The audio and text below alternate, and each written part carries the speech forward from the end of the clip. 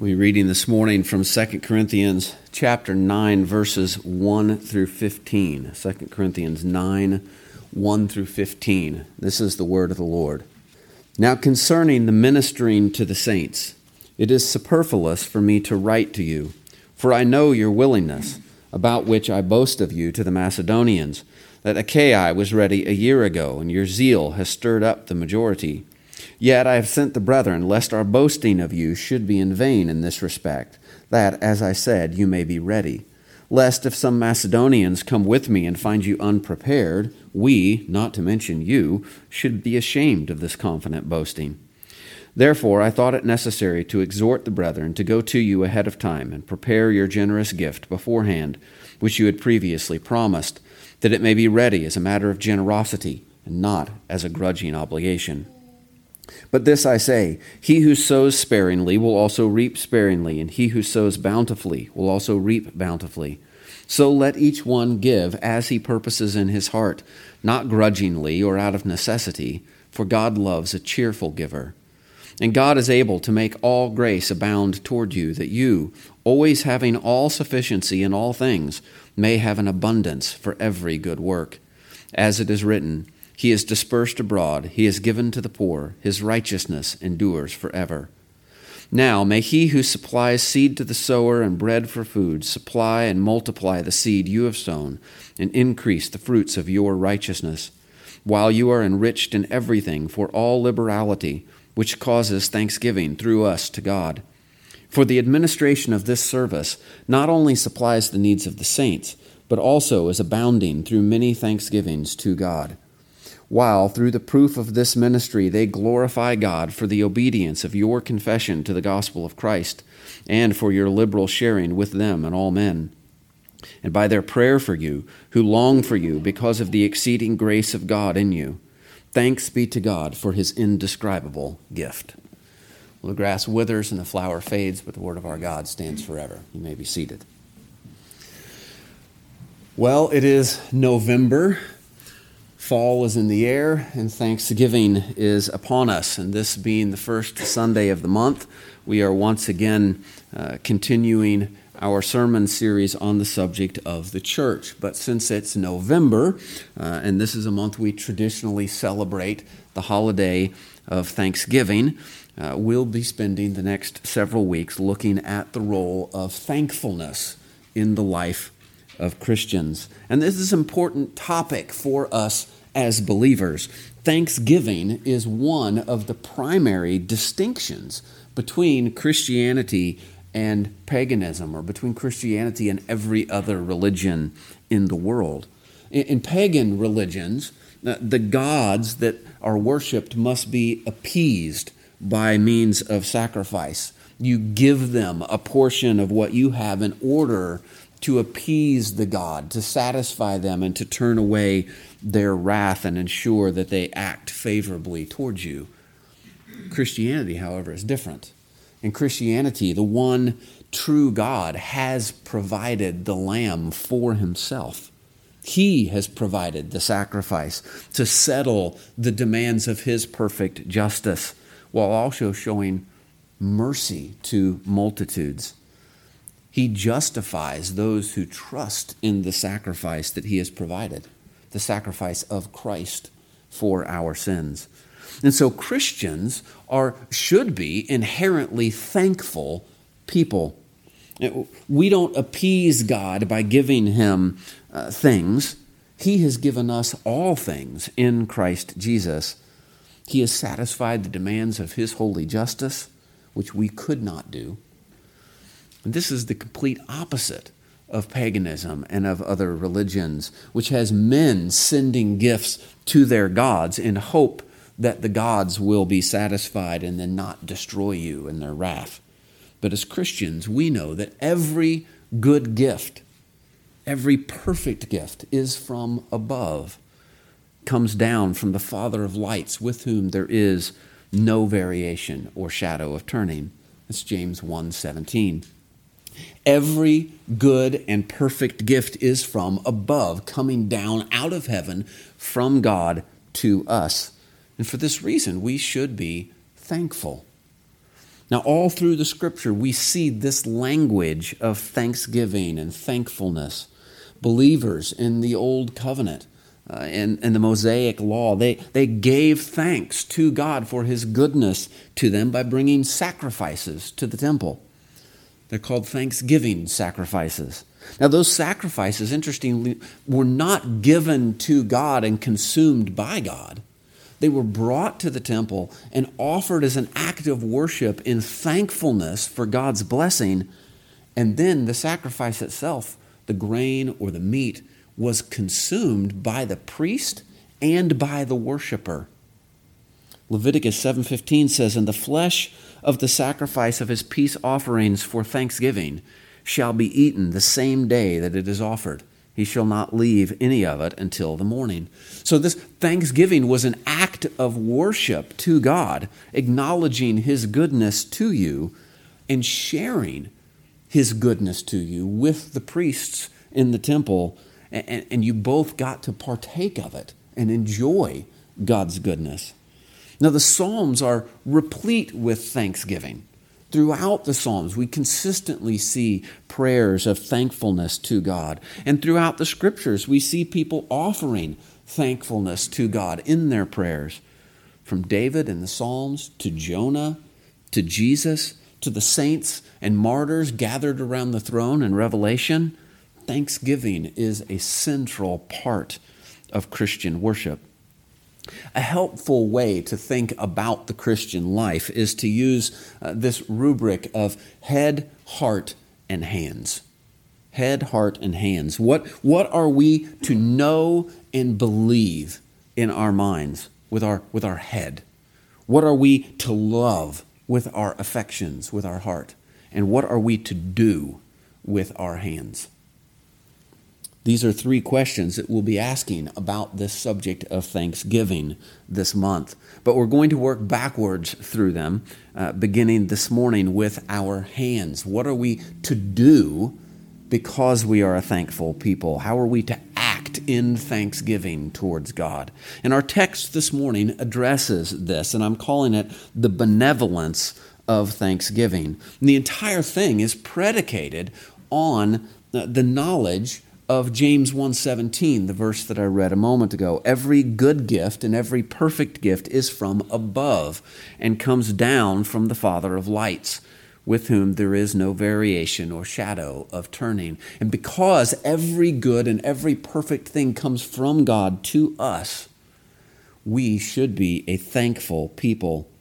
Because every good thing, material good things and spiritually good things, come to us from God.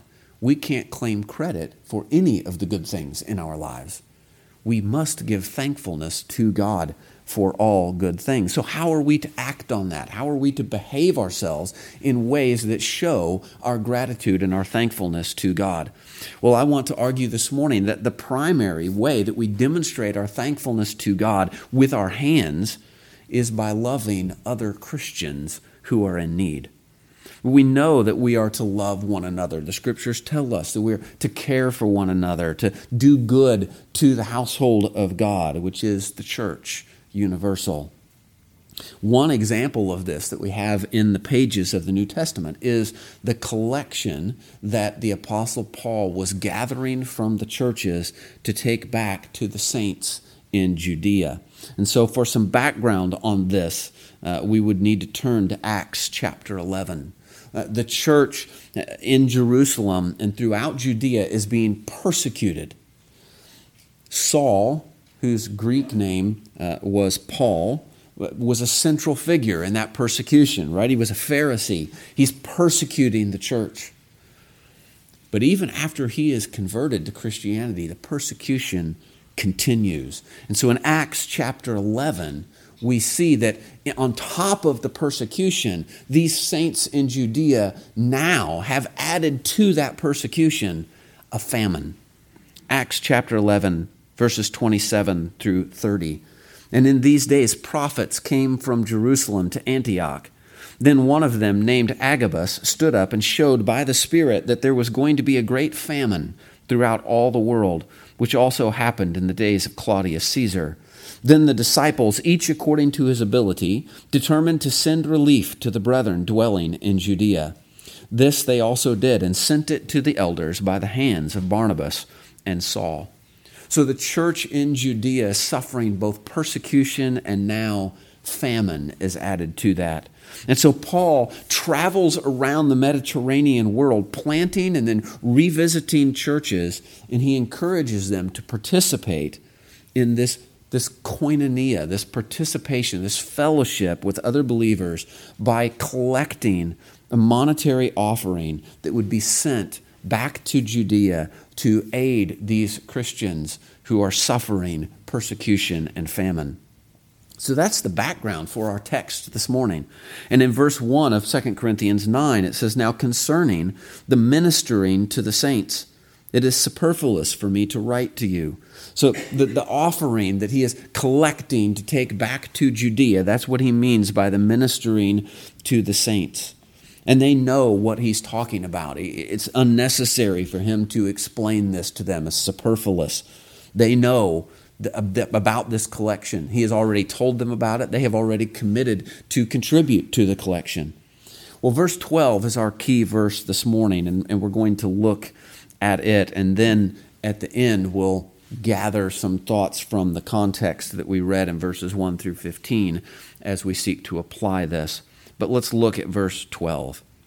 "For the administration of this service not only supplies the needs of the saints, but also is abounding through many thanksgivings to God." Now, the first thing I want us to notice here is that this work of benevolence is being done. This administration of the work, the administration of this service. This is a work of benevolence. And there are two interesting aspects of this work to be seen right there in the first phrase. The administration of this service. Now, the word administration here is a word that we're very familiar with. It's the Greek word diakonia. It's where we get our word deacon. This is deacon work. It's usually translated as service or ministry. In Acts chapter 6, which we've looked at before, where the first deacons were ordained, there it says that the widows were neglected in the daily ministration. That's the same word. Later, the same word is used there in Acts 6 to refer to the apostles' ministry of the word. Again, the same word. They're deaconing of the word. It's the administration of this relief fund that is being gathered. The work of ministering to the needs in the saints is a diaconal work. It's the work of the deacons. But it's translated here as administration because they are administering it. They're collecting it, transporting it, distributing it. This money that is going to relieve the needs of the suffering church. And it involves a lot of people. There are a number of people who are giving to this collection from numerous churches. And it's not just limited to a few of the wealthier members of the congregations either. Paul says in verse 7, "So let each one give as he purposes in his heart." There are people who are giving to this fund in multiple churches around the Mediterranean world. In chapter 8, he says that the churches of Macedonia gave out of their deep poverty. So it's not just big gifts from wealthy people in the church. It's whatever everyone can give, whether it's a little or a lot. Everyone is participating together in this work of benevolence. In addition to the giving, there are those who are collecting and transporting the funds as representatives of the various churches. You can see that if you were to read all of chapter 8. And then there are those in Jerusalem who will distribute to those who are in need. And then, of course, there are those who will receive the aid that is being given. So you can see that this work of the church involves the whole church. Multiple congregations giving, apostles, representatives of the church, deacons, elders, all through the known world.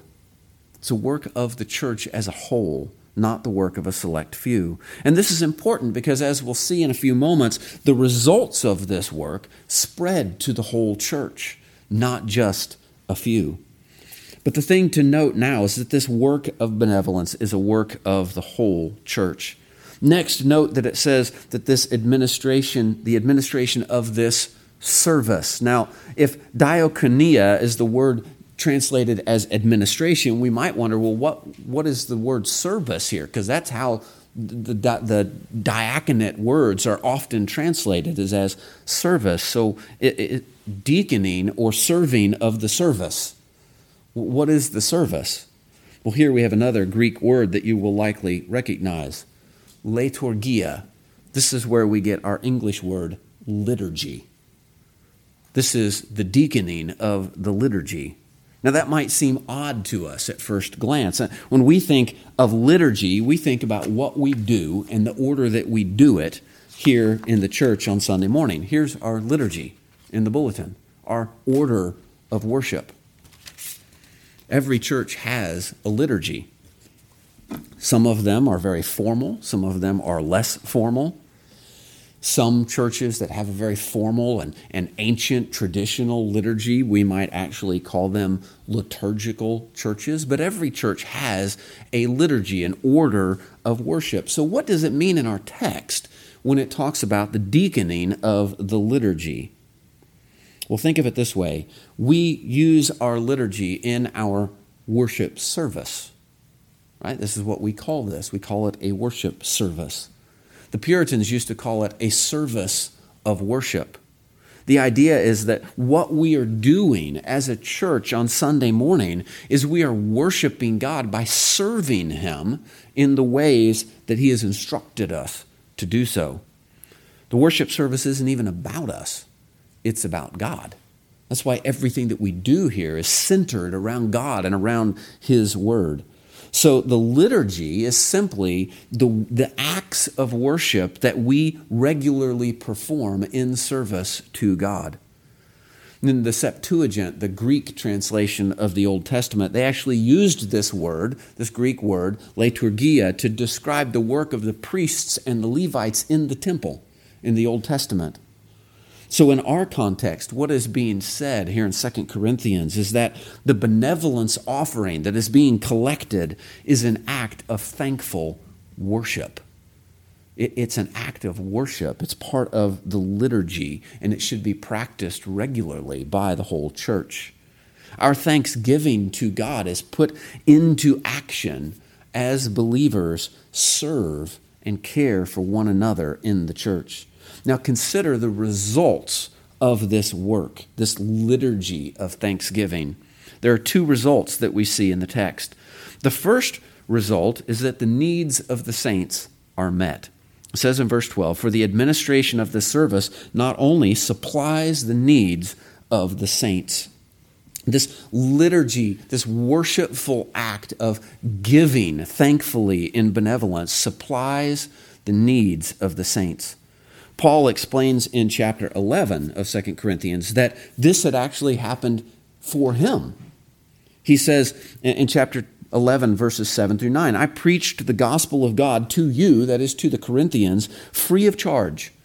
I robbed other churches, taking wages from them to minister to you. And when I was present with you and in need, I was a burden to no one. For what I lacked, the brethren who came from Macedonia supplied."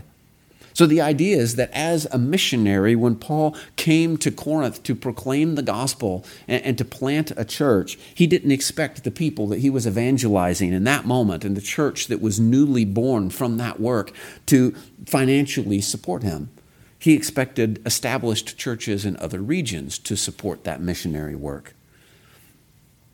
They made up the difference in what he lacked. Now, that's what he is now encouraging the church in Corinth to do for the saints in Judea, to make up the lack. He's not saying that the believers in Judea can just sit back and live off what is given to them by other Christians. They're in a tough spot. They're being persecuted. There's a famine. It's difficult for them to make a living, to feed their families. So other believers who are not in that situation can contribute. They can help supply what income these believers in Judea can't make for themselves. Now let's pause and think about that for a moment. They are supplying the needs of who? The saints. The saints. That is, they are supplying the needs of God's people, of those people in the world who have been set aside, dedicated to God. The Greek word that's translated saints here is the same word that is translated as holy everywhere in your New Testament that you read the words Holy Spirit or Holy Ghost. It's the same word. It means that something is set apart as sacred. It is not like other things.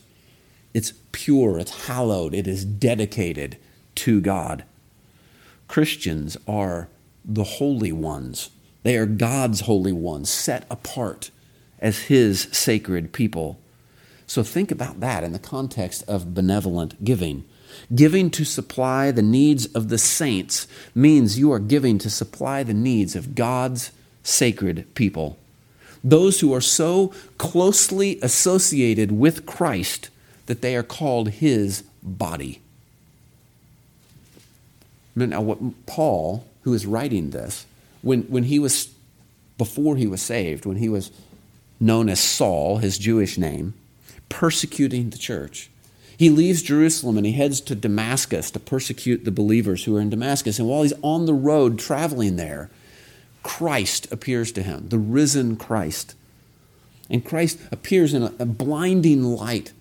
And he says to him, he says, Saul, Saul, why are you persecuting me? And he said, who are you, Lord? Then the Lord said, I am Jesus, whom you are persecuting.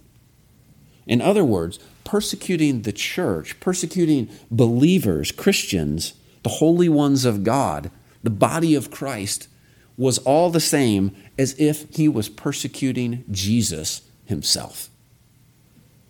Likewise, helping the saints is all the same as if you were helping Jesus himself. Think about that. That is an incredible privilege. When we can give to help other believers who are in need, is as if we are helping Christ.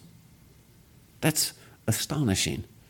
When you give your money, your time, or in any other ways to supply the needs of other believers, you are serving God through worshipful thanksgiving, but you're supplying the needs of those who are so closely united to Christ that it's if you were feeding Him. This is what Christ meant in the Gospels when he says, then the king will say to those on his right hand, come, you blessed of my Father, inherit the kingdom prepared for you from the foundation of the world. For I was hungry, and you gave me food. I was thirsty, and you gave me drink. I was a stranger, and you took me in. I was naked, and you clothed me. I was sick, and you visited me. I was in prison, and you came to me. Then the righteous will answer him and say, Lord, when did we see you hungry and feed you, or thirsty and give you drink?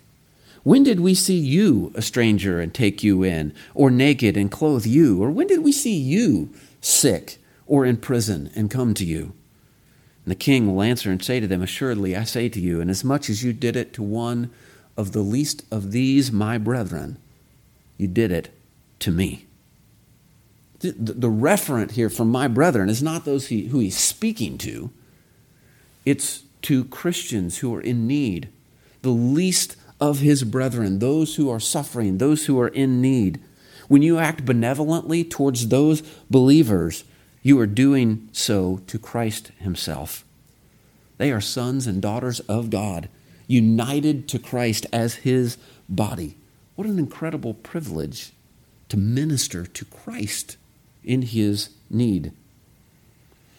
But our benevolent thanksgiving not only supplies the needs of the saints, it is doing far more than that. Paul says in verse 12, the administration of this service not only supplies the needs of the saints, but also is abounding through many thanksgivings to God. Our benevolent giving supplies the needs of the saints, but it also abounds through many thanksgivings to God. And again, the words of Scripture are worth pondering here.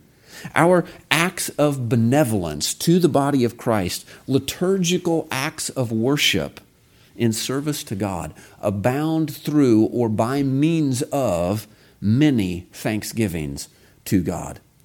The word abounding here is interesting. It's used in verse 8 as well, where he writes and says, "And God is able to make all grace abound toward you, that you, always having all sufficiency in all things, may have an abundance for every good work." Now, the idea here is that you would have everything you need and then some. You have extra. You can share. You're sufficiently supplied for all your needs. You have no lack. In fact, you have an abundance. Two other uses of this word in the New Testament would help us grasp what's really being said here. In Matthew chapter 5, in the Sermon on the Mount, Jesus tells his listeners that if you would enter the kingdom of heaven, you must have a righteousness that abounds.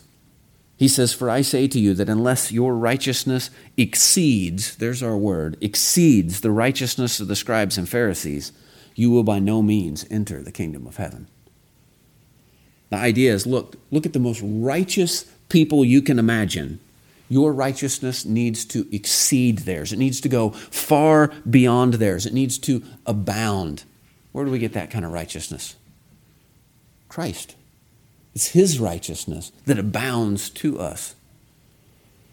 Another use of this word is in Matthew 14 when Jesus is feeding the multitude. You remember this? He multiplies the bread and the fish and the loaves. He feeds the multitude. And it says in verse 20, "So they all ate and were filled, and they took up 12 baskets full of fragments that remained."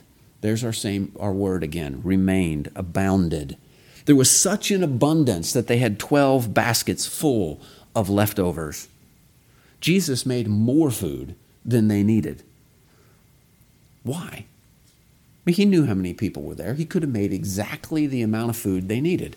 He made 12 baskets full of extras in order to make a point about the abundant grace of God. So what our text is saying is the same idea, that when Christians give worshipfully and thankfully in benevolence to supply the needs of other members of the body, you're not only supplying their need, but it's abounding. It's going beyond. There's something extra happening. It supplies the physical, material need, but it goes beyond that and supplies a spiritual need that maybe we didn't even recognize was needed. It is abounding through many thanksgivings to God. We've already said that thanksgiving is an act of worship. So what happens is, when we give benevolently, we not only supply physical needs, but it abounds into the spiritual realm, supplying a cause for worship throughout the church. Thanksgiving from many Christians. It stirs up the hearts of the saints to worship, which is always a good thing. Those who supply the need by their giving are engaging in an act of worship as they do so. Those who collect the gift and distribute it are thankful that their ministry has been enabled by the giving of others. And so they can go about their ministerial work with thanksgiving, worshipfully ministering. And those who receive the gift are thankful for the supply that has come to them through the body of Christ. And they're moved to worship God thankfully. John Gill commented and said, "Many precious souls are sent hereby to the throne of grace to give thanks to God." Many precious souls, his holy ones, his sacred saints, are moved to go before the throne of God and worship him thankfully because of our giving. Not only supplies the needs of the saints when you give, you're not only worshiping yourself when you give, but you are supplying other believers with a cause to worship. This is an abundance. Physical needs are being met, which is good, but the souls of saints are being moved and stirred up to worship God with thankfulness. And that results in prayers of thanksgiving, hearts of thanksgiving, thankful worship of our good and gracious Heavenly Father who supplies all our needs through the means of His church. Now, what's particularly interesting about the thanksgiving that is stirred up here is, again, the Greek word that is used. It's one that we're familiar with. It's the Greek word Eucharista. It's where we get our English word Eucharist, which is a term that is used to refer to the Lord's Supper. It's called this because when Christ instituted the meal, what did He do? He prayed over the bread and the wine, giving thanks.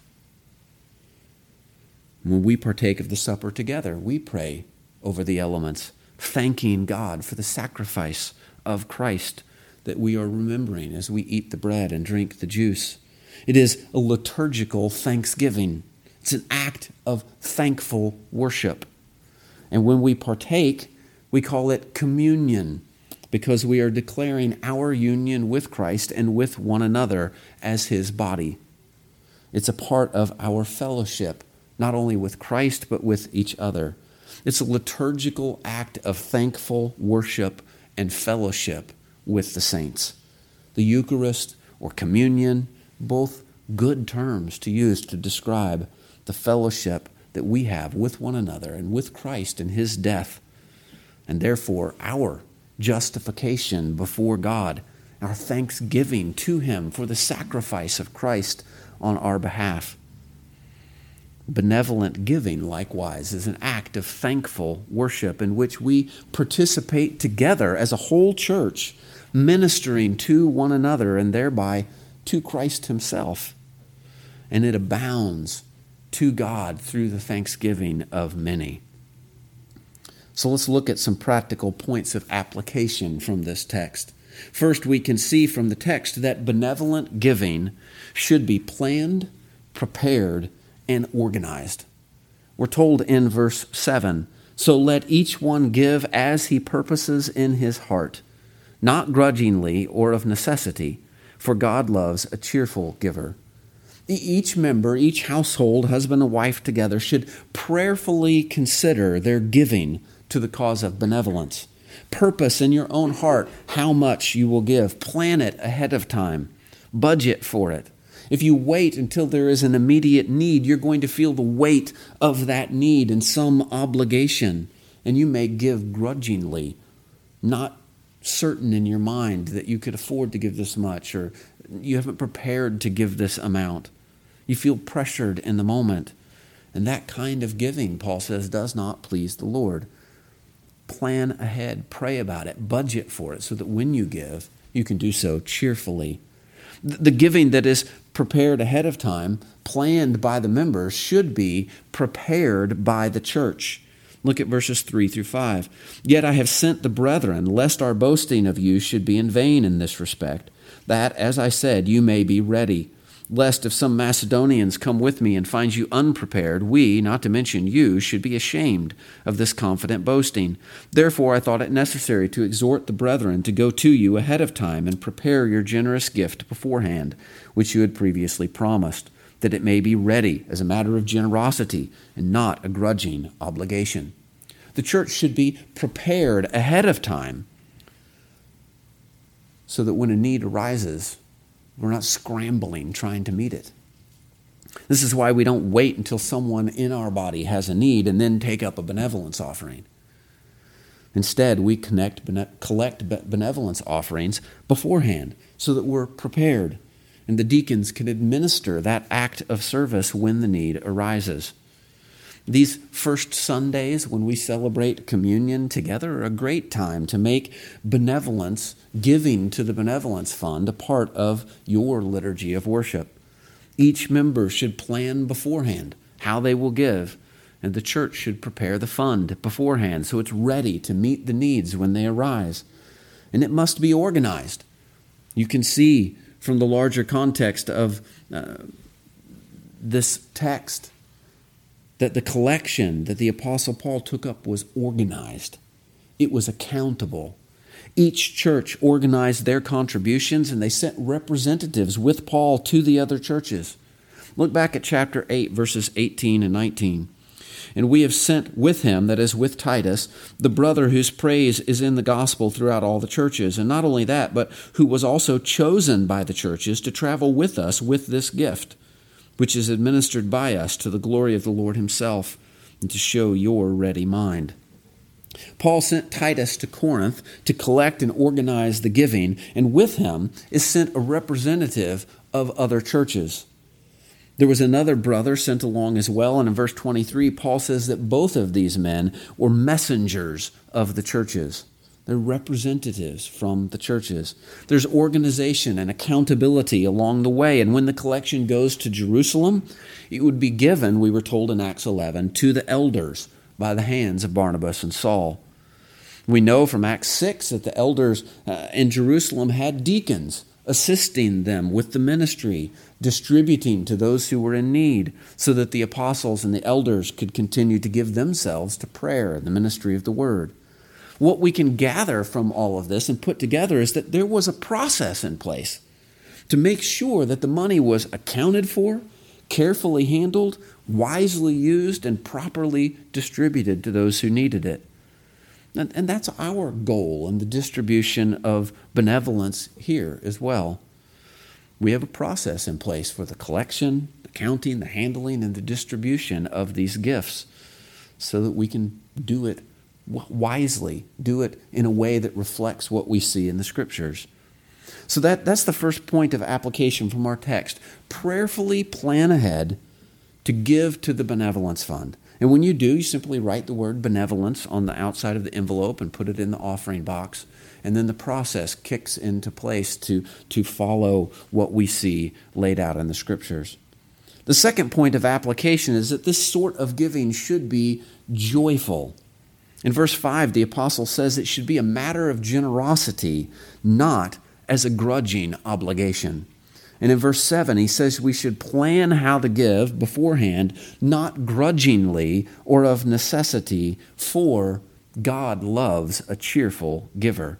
So when you give to the benevolence fund, you shouldn't do so because you feel obligated or because you feel pressured to supply a particular need, but because you joyfully want to give of your abundance to Christ to supply the needs of his body. The word cheerful in verse 7 is the Greek word hilaros. It's where we get our word hilarious. It means to give with such exuberant joy that you're almost laughing as you give. It's to give to the needs of God's people with praise to God for the abundance that he has given. To give with generosity, with joyful thanksgiving and exuberant joy. You have an opportunity to serve Christ in his need. And this should be a cause for joy and cheerfulness when we have an opportunity to help other believers. So how do we become cheerful givers then? Well, there are two clues in the text. First, by prayerfully planning ahead. Paul tells us this clearly prevents us from giving in a grudging way and enables us to give cheerfully. Secondly, we become a cheerful giver when we become a thankful worshiper. And that's the third point of our application. When we meditate on God's goodness to us in Christ, his generous grace and mercy, his provision for our physical needs, we become thankful worshipers. William Arthur Ward wrote in his book, Fountains of Faith, "Gratitude can transform common days into thanksgivings, turn routine jobs into joy, and change ordinary opportunities into blessings." Thankfulness and gratitude towards God turns our act of giving into an act of joyful and thankful worship. And this creates a blessing for the whole church.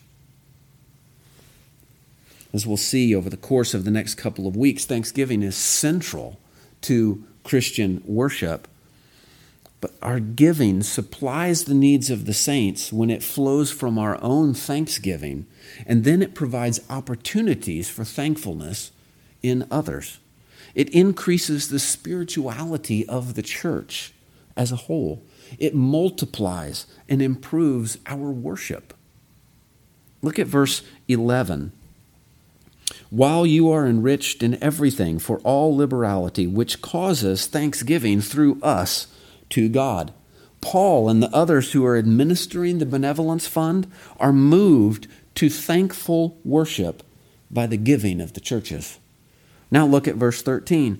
While through the proof of this ministry, they, that is those who receive the giving, glorify God for the obedience of your confession to the gospel of Christ and for your liberal sharing with them and all men. So those who receive the gift of benevolence and have their needs met are moved to thankful worship. Now, this is important for us to remember from several angles. But think about this. If you are on the receiving end of benevolence from other Christians, whether that's them bringing you a meal in a time of need, or the church providing some funds that you need because you lost a job or something, or whether you are hurt in some way and people step up to take care of things, you're receiving, having needs met by other Christians. The fact that you're in need may not even be about you.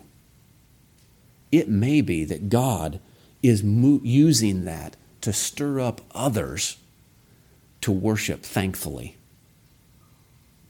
It may be that he's moving you to learn to pray thankfully.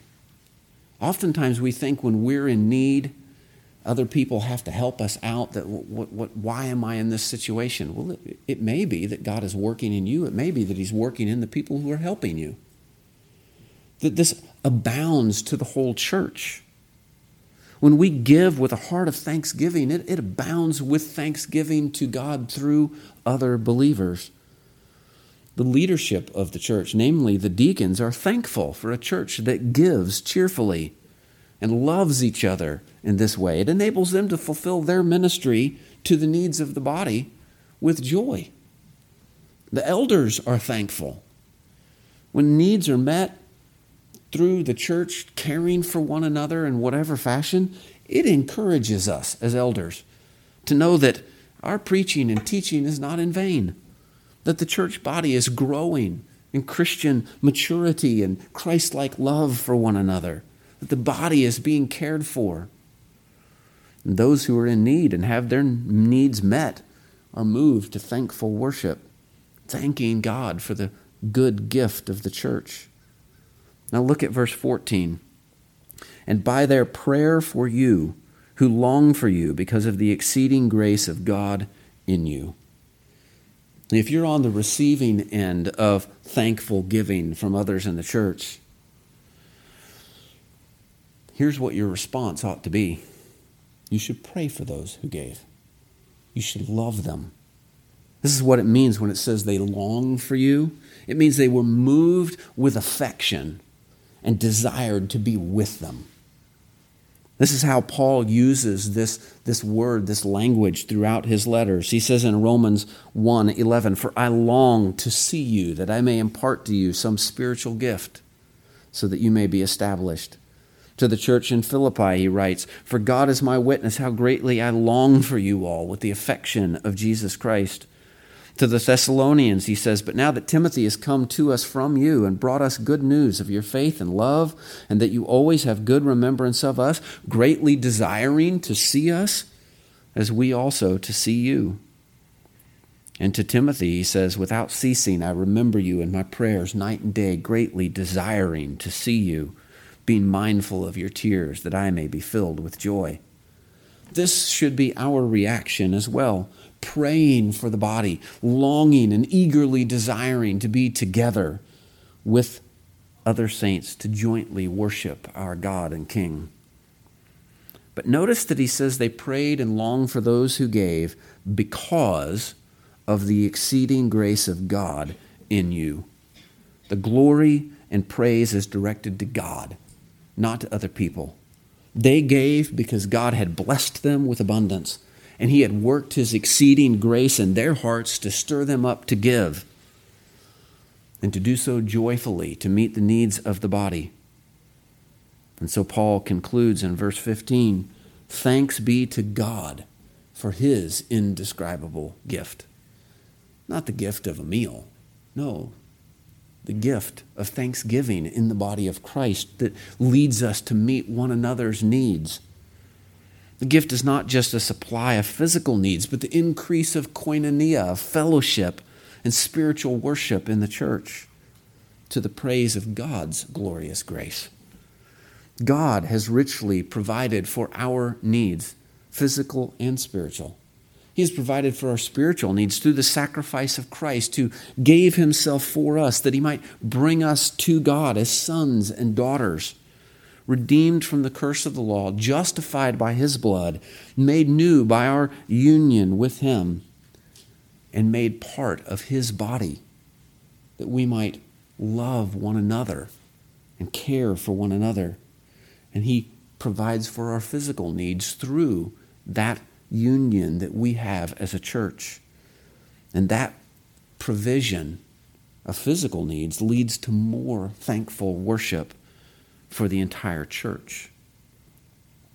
Our thanksgiving to God is put into action as believers serve and care for one another in the church as though we were serving Christ.